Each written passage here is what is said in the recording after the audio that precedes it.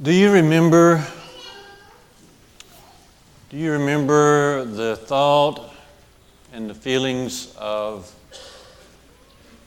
yourself before you ever came to Christ?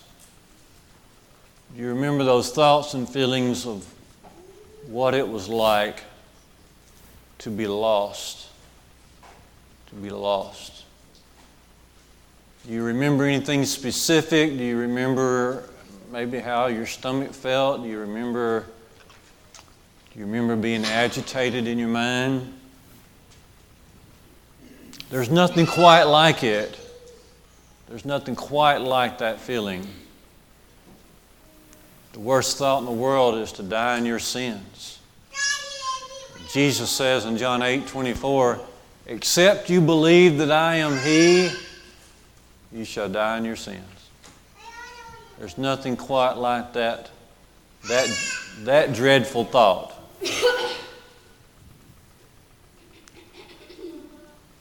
King David of old expressed it like this in Psalm 32, 3 and 4.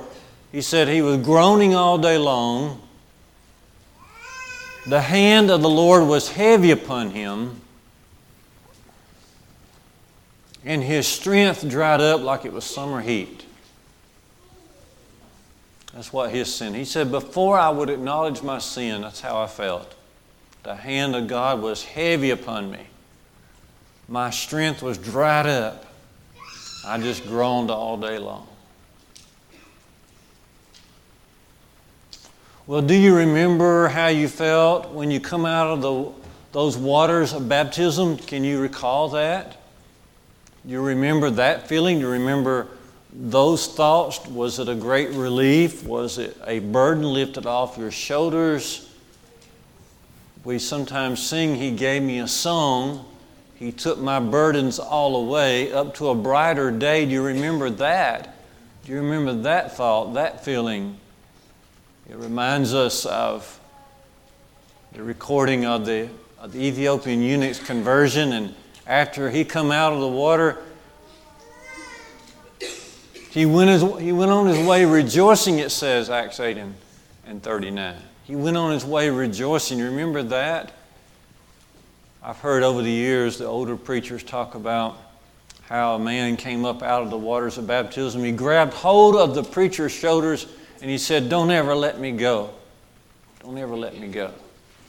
And then he said, "Oh, if the Lord would come right now, wouldn't it be great?" There's nothing quite like that feeling of having your sins washed away.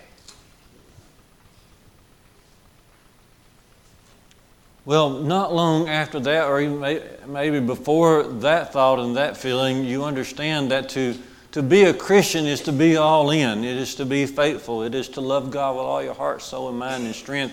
And if you don't do that, you could lose your way. You could depart from the faith. You could, as Peter mentions in 2 Peter 2 and verse 20, you can, after having escaped the corruptions that's in the world, you can be entangled again therein, and your last state will be worse than your first. And that's a reality, and those thoughts can begin to make you wonder. Sometimes those thoughts of falling away can cause someone to begin to have anxiety and doubt about their salvation. And if that continues to grow later on, you begin to use words like, well, I think I'm saved. I hope I'm saved. I may be saved. We'll have to wait and see. Those kinds of doubtful words later on. If this kind of thought continues, you begin to go back into the past. You start digging up sins from the past. You start digging up bones from the past. You start thinking, well, I don't know that I was forgiven of those sins or not. And all of a sudden, those sins committed 15, 20, 25 years ago feel like they were committed just yesterday. And you begin to doubt whether or not you were ever forgiven, and you begin to not be able to forgive yourself. And then you begin to walk around on eggshells thinking, I don't know if I'm saved or not saved. How can I be sure? And some people, even Christian people, are constantly agitated about these kinds of thoughts. They think, well, for a little while they're saved, but then the next few minutes they're lost. And they think, well, I've sinned here, and now I've got to rush home and pray before I get lost again. So it's just a constantly on and off process. I'm saved, I'm lost, I'm saved, I'm lost. And if the Lord will just come during one of my saved moments, then by the luck of the draw, then I will eventually be saved eternally. But if He comes in one of my unsaved moments, then I'm doomed. One man even reported one time that he feels safe at night because he does his evening prayers and he feels like he's saved all night, but once he gets out into his activities during the day, he feels like he gets lost again. So he feels saved about 50% of the time. I don't think that's what God has in store for His people. For just a couple of minutes together this morning, I want us to focus on blessed assurance, it is well with my soul. Blessed assurance, it is well with my soul. And it's all because of what God provides. So 3 major things that God provides.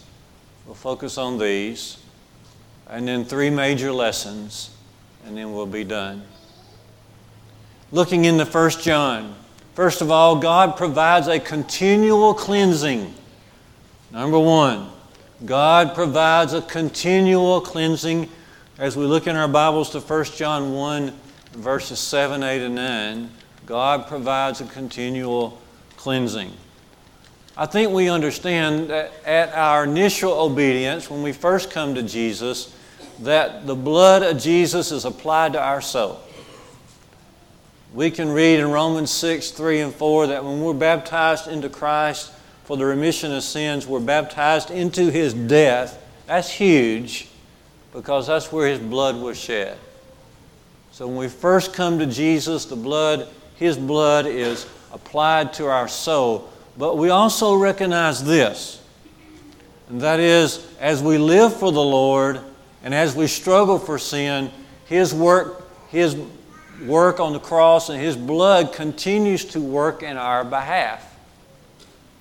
As we struggle with sin, His blood continues to work in our behalf. Notice verse 7 of 1 John 1, where he says, John does, if we walk in the light as He is in the light, we have fellowship one with another, and the blood of Jesus, His Son, cleanses us from all sin.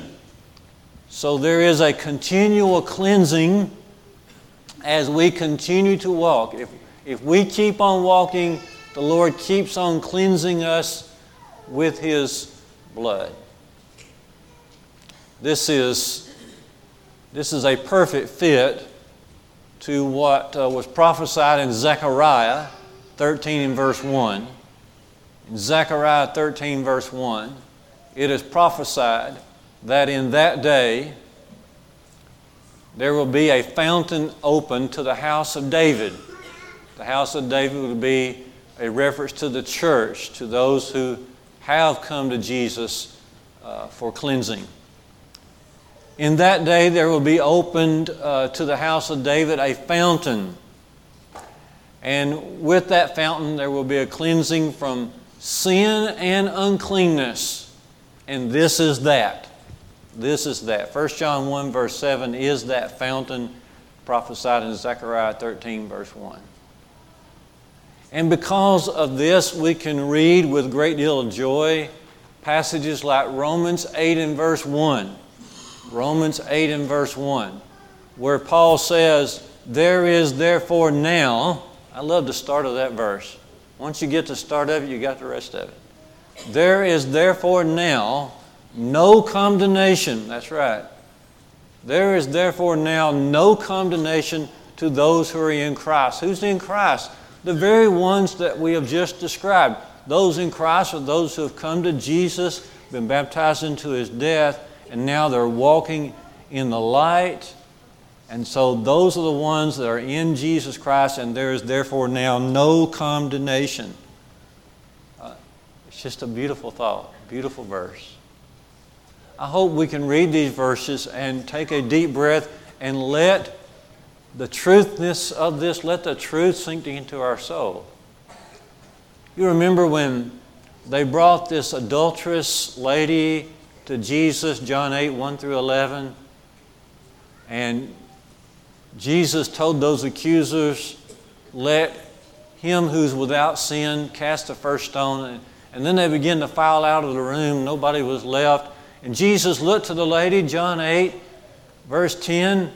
He said to her, where are they? Does no man condemn you? She said, no man, Lord. He said, listen to it. He said, neither do I condemn you. Go and sin no more.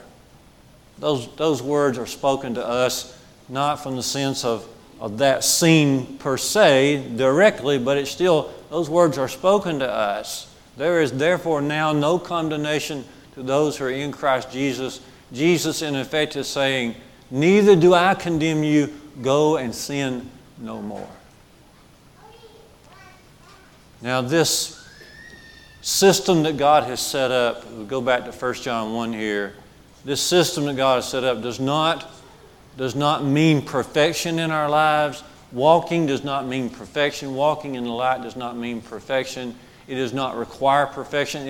It's not even possible to have perfection. It's almost as if God is anticipating some of our doubts.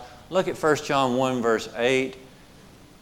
John writes, if we say we have no sin, we deceive ourselves and the truth is not in us. No, it's even the great apostle of love, John, has sin in his life. Okay.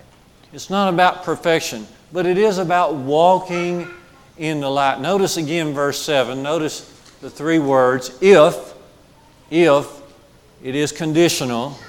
Okay. These blessings are conditional, if. And then notice the word walk. Okay. We got to be consistent. We got to be consistent with God. A consistent pattern of life with our Lord is what He's looking for. And if we walk in the light, our lives must conform to the Word of God.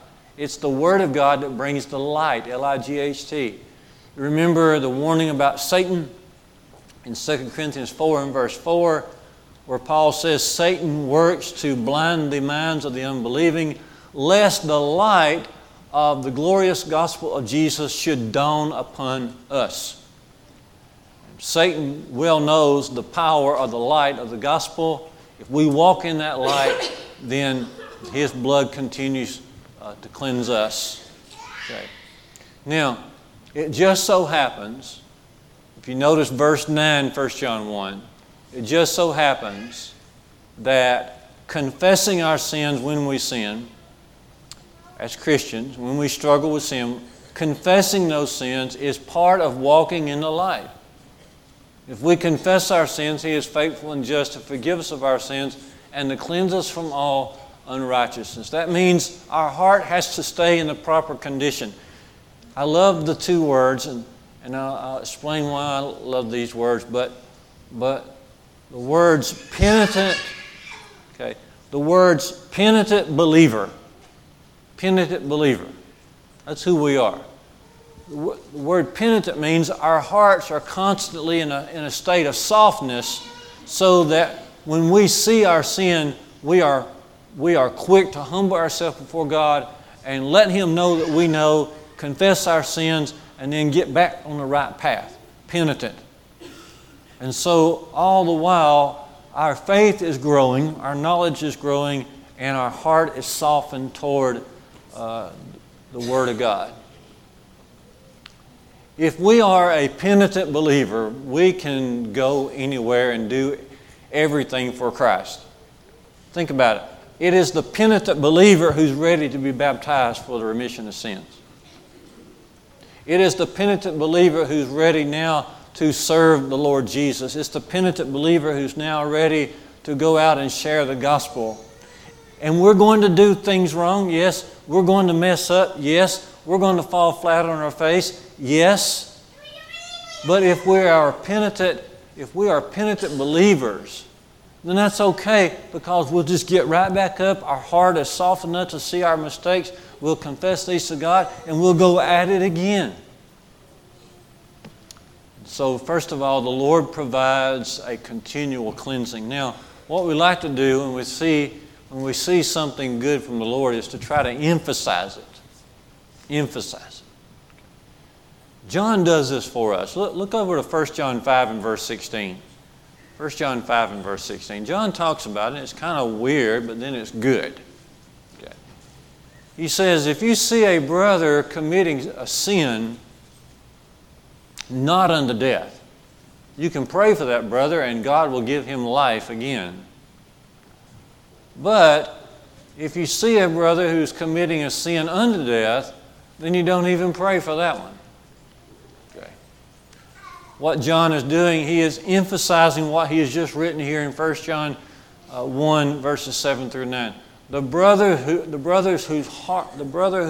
has a heart that's ready to repent, that has a soft enough heart to humble himself before God, then that brother, when he does sin, it's not a sin unto death. Okay? It's a sin that can be forgiven. Okay? But a brother who has a hard heart, a stubborn heart, who says, I'm just mean enough, I'm going to sin, and I don't care who knows about it, type of heart, then there's no prayer. There's no hope for that brother. He's going to sin, and he's proud of his sin, and there's no possibility of forgiveness. But we have from God a continual cleansing. The second thing God provides for our blessed assurance, for wellness to our soul, He provides the perfect defense. Looking over to 1 John 2, 1 and 2, God provides the perfect defense. As we read 1 John 2, 1 and 2, John says, My little children, I write unto you that you sin not. But if any man sins, we have an advocate with the Father, Jesus Christ the righteous, who is the propitiation for our sins, but not for ours only, but also for the sins of the whole world. Wow. That's just 2 verses, but how incredible. Let's first identify who Jesus is here according to these verses. He is our advocate. That is, He pleads our case. He pleads for us at the throne of God. He's our attorney. Okay. He wants us. He wants us to be forgiven. He is definitely on our side. It reminds me of Psalm 103, 13 and 14. Psalm 103, 13 and 14, where it talks about God being a father. He's very compassionate, and He knows our frame. He knows how we are made, and He remembers that we are but dust. That's what Jesus is doing there at the throne of God, at the right hand of God. He is constantly bringing up the fact that we are but dust. And the Godhead all know how we are made. And sometimes we struggle with sin. And the Lord is there pleading our case. You see, we read in Hebrews 4:15, He's already been here.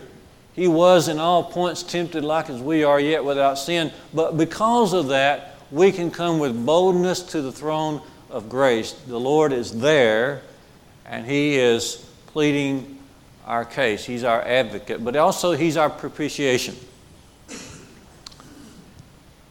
Now, all this word means is that Jesus paid the price to appease the wrath of God. The wrath of God. Be turning just for a second in your Bible to Romans chapter 5. Some people don't really even believe in the wrath of God. But I don't know what really to say to that because you read it so clearly. But if you look in Romans 5, verse 9, notice what Paul said about the person who has been saved. Romans 5:9. Since therefore we have been justified by His blood, nice, we've been justified by His blood, much more shall we be saved by Him from the wrath of God. But Jesus paid the price with His life and His blood so that we do not have to be part of the wrath of God. Look at Romans chapter 2 there. Verse 5, he says, "But because of your hard and impenitent heart, you are storing up for yourselves wrath on the day of wrath." That's what an unfaithful person is doing. They're storing up for themselves wrath on the day of wrath. Now there's a great day coming, the day of judgment. It can be a day of salvation or it can be a day of wrath. That's really up to us. But think about it. Jesus paid the price so that we do not have to be part of a day of wrath. Okay. Jesus is for us. He is our propitiation. He's our covering for sin, you might say. Now, what I like to do in my little Bible studies is to find phrases that really stick out to me. This one did years ago, Psalm 56 and verse 9. Psalm 56 and verse 9. I really wasn't studying salvation per se, but I was studying what can I say to some very grieving hearts.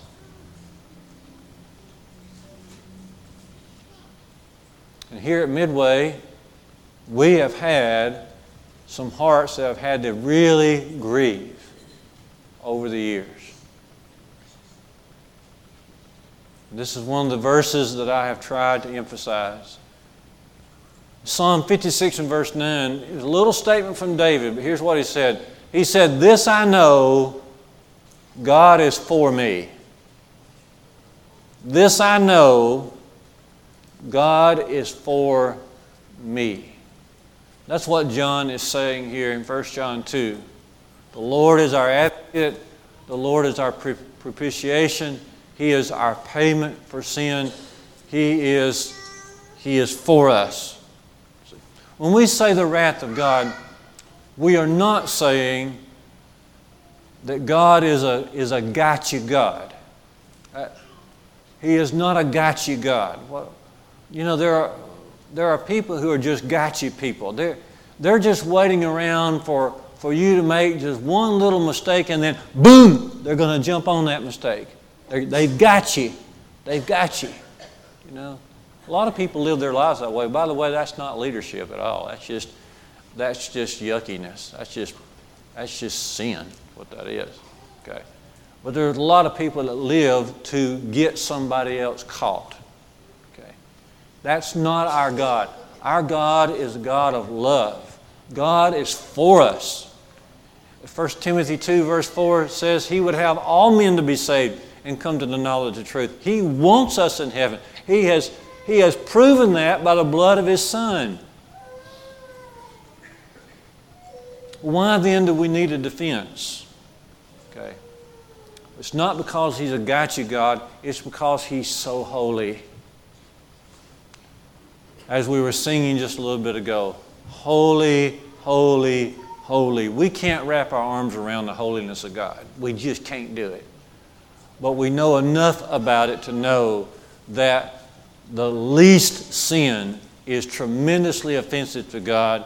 That's why we need Jesus. We need His blood. We need Him at the right hand of God. And thank the Lord we have Him, right? Thank the Lord. All this is based on the Lord Jesus. Notice how John writes there in 1 John 2, 1 and 2. He says, we have an advocate with the Father, Jesus Christ the righteous. It's not me.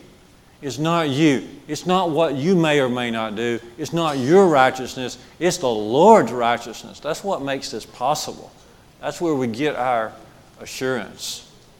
Notice a little statement here in 1 John chapter 3 as he discusses sin. You remember 1 John 3, verse 4, that sin is a transgression of the law. But notice verse 5. Verse 5. John says, you know that He appeared to take away sins, and in Him there is no sin. Jesus Christ the righteous. In Him is no sin. It is based on that we're even able to talk about being forgiven by our God. Blessed assurance indeed. It is well with our soul. And then this final thought. If you look at 1 John 3:19, God gives us not only a continual cleansing, He gives us the perfect defense, but He also gives us constant reassurance. Notice what He says in 1 John 3:19. He says, by this we shall know that we are of the truth, and He reassures our hearts. I love to think about blessed assurance, but I love to think even more about reassurance. We all need to be reassured, don't we? This is what the Lord, through His Word and through His love, does for us. He reassures us. He reassures us. He says, John's saying, by all this that I'm talking about, that Jesus laid down His life for us, we ought to lay down our lives for others. This is giving us the knowledge through the truth that God is reassuring us. We do need reassuring. We do start thinking about our past. We do let the devil sneak into our hearts and our thoughts and start creating anxiety, frustration. Sometimes we do listen to the media. Sometimes we do listen to our friends. Sometimes we do see the failures of others. And sometimes that causes doubts to creep into our hearts. But God is here. He reassures us. We all need this. My thoughts run to Psalm 95, verse 6 and 7, where it says that we are the sheep of His pasture, and we are the people of His pasture and the sheep of His hand. That's how it says. We are the people of His pasture and the sheep of His hand. The sheep, with a good shepherd, the sheep will keep coming back to the very hand of the shepherd. Not just because he has food, but because oftentimes he'll just rub their heads. He'll just pet them. You'll notice that with your pets. We notice this with our children, don't we? It's the tendency of children to play at your feet. To play at your feet. It's been my experience. They've got the whole house. They got the whole yard. Where are they going to choose to play? Right here. Right here. I remember telling our girls, you don't have to be right here. They go get their toys from 20 yards away and bring them right here. Right here. It's all about this reassurance that we all need. God reassures us through the death of Jesus and through giving us His love and His Word. Now, a couple of reminders and we'll be done. Let us never forget the power of God's Word. Did you hear John in 1 John 2, verse 1? My little children, I write these things unto you, that you sin not. Okay. If we want assurance in our lives, we will continue to be in this Word. Notice 1 John 5 and verse 13. Brethren, I write this unto you that you may know that you have eternal life. Okay? That you may know it. Our assurance with God is not based on how we feel. It's not based on what somebody else says. Okay? It's not really based on what we think. It's based on what God says about us and about our situation in His Word. Let's never forget the power of God's Word. Let's never forget the opportunity to have our conscience clean. We don't have to leave here today in doubt. All of this that God has done for us is for our good. He wants us to be forgiven. And He doesn't want us to live with any sort of doubt. Do you think God would go to the work that He's gone, call it trouble? You think God would have gone to the trouble He has gone through? He has suffered in our behalf. He has worked His providence in marvelous ways in order for us just to be lost. He doesn't want that. And then let us be reminded that really this is ultimately not about us. It's not about how I feel. It's about what I can do for somebody else. Again, did you notice in 1 John 2 what John says?